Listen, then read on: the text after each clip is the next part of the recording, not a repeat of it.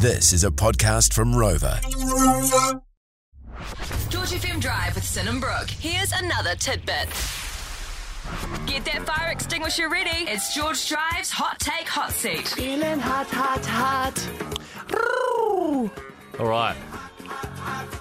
Sin Howard. Yeah. Hot take. Yeah. What's your hot take? My what? My what, sorry? What's your hot take? Hot take.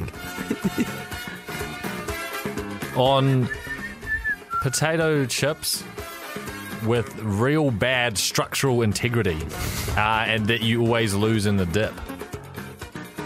You know, like outside of the dip, they're fine. But when you get them around dip. Okay, so I feel like more my hot take on what chips I would prefer to have with dips. Yes, I would like to have thick cut chips with dips.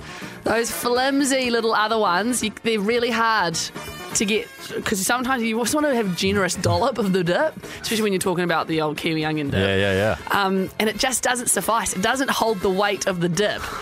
So what I'm saying here is thick cut or no cut, you know?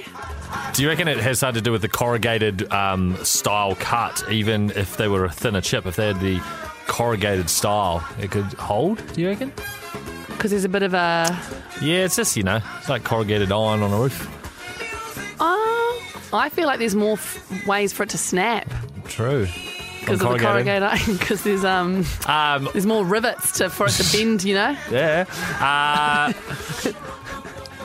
How many attempts, say you lose a chip in the first dip, how many attempts have you been through of trying to save that chip with another chip and then that one I just go full bareback with my fingers and I scoop it out.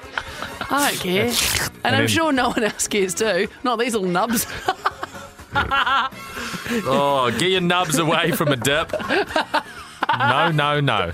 Wait, that was proper rinse chat, and I feel like so many people are going to be like, get off. Yeah, we will. There you go, it's my hot take on chips. Want more? 3 till 7 p.m. weekdays on George FM.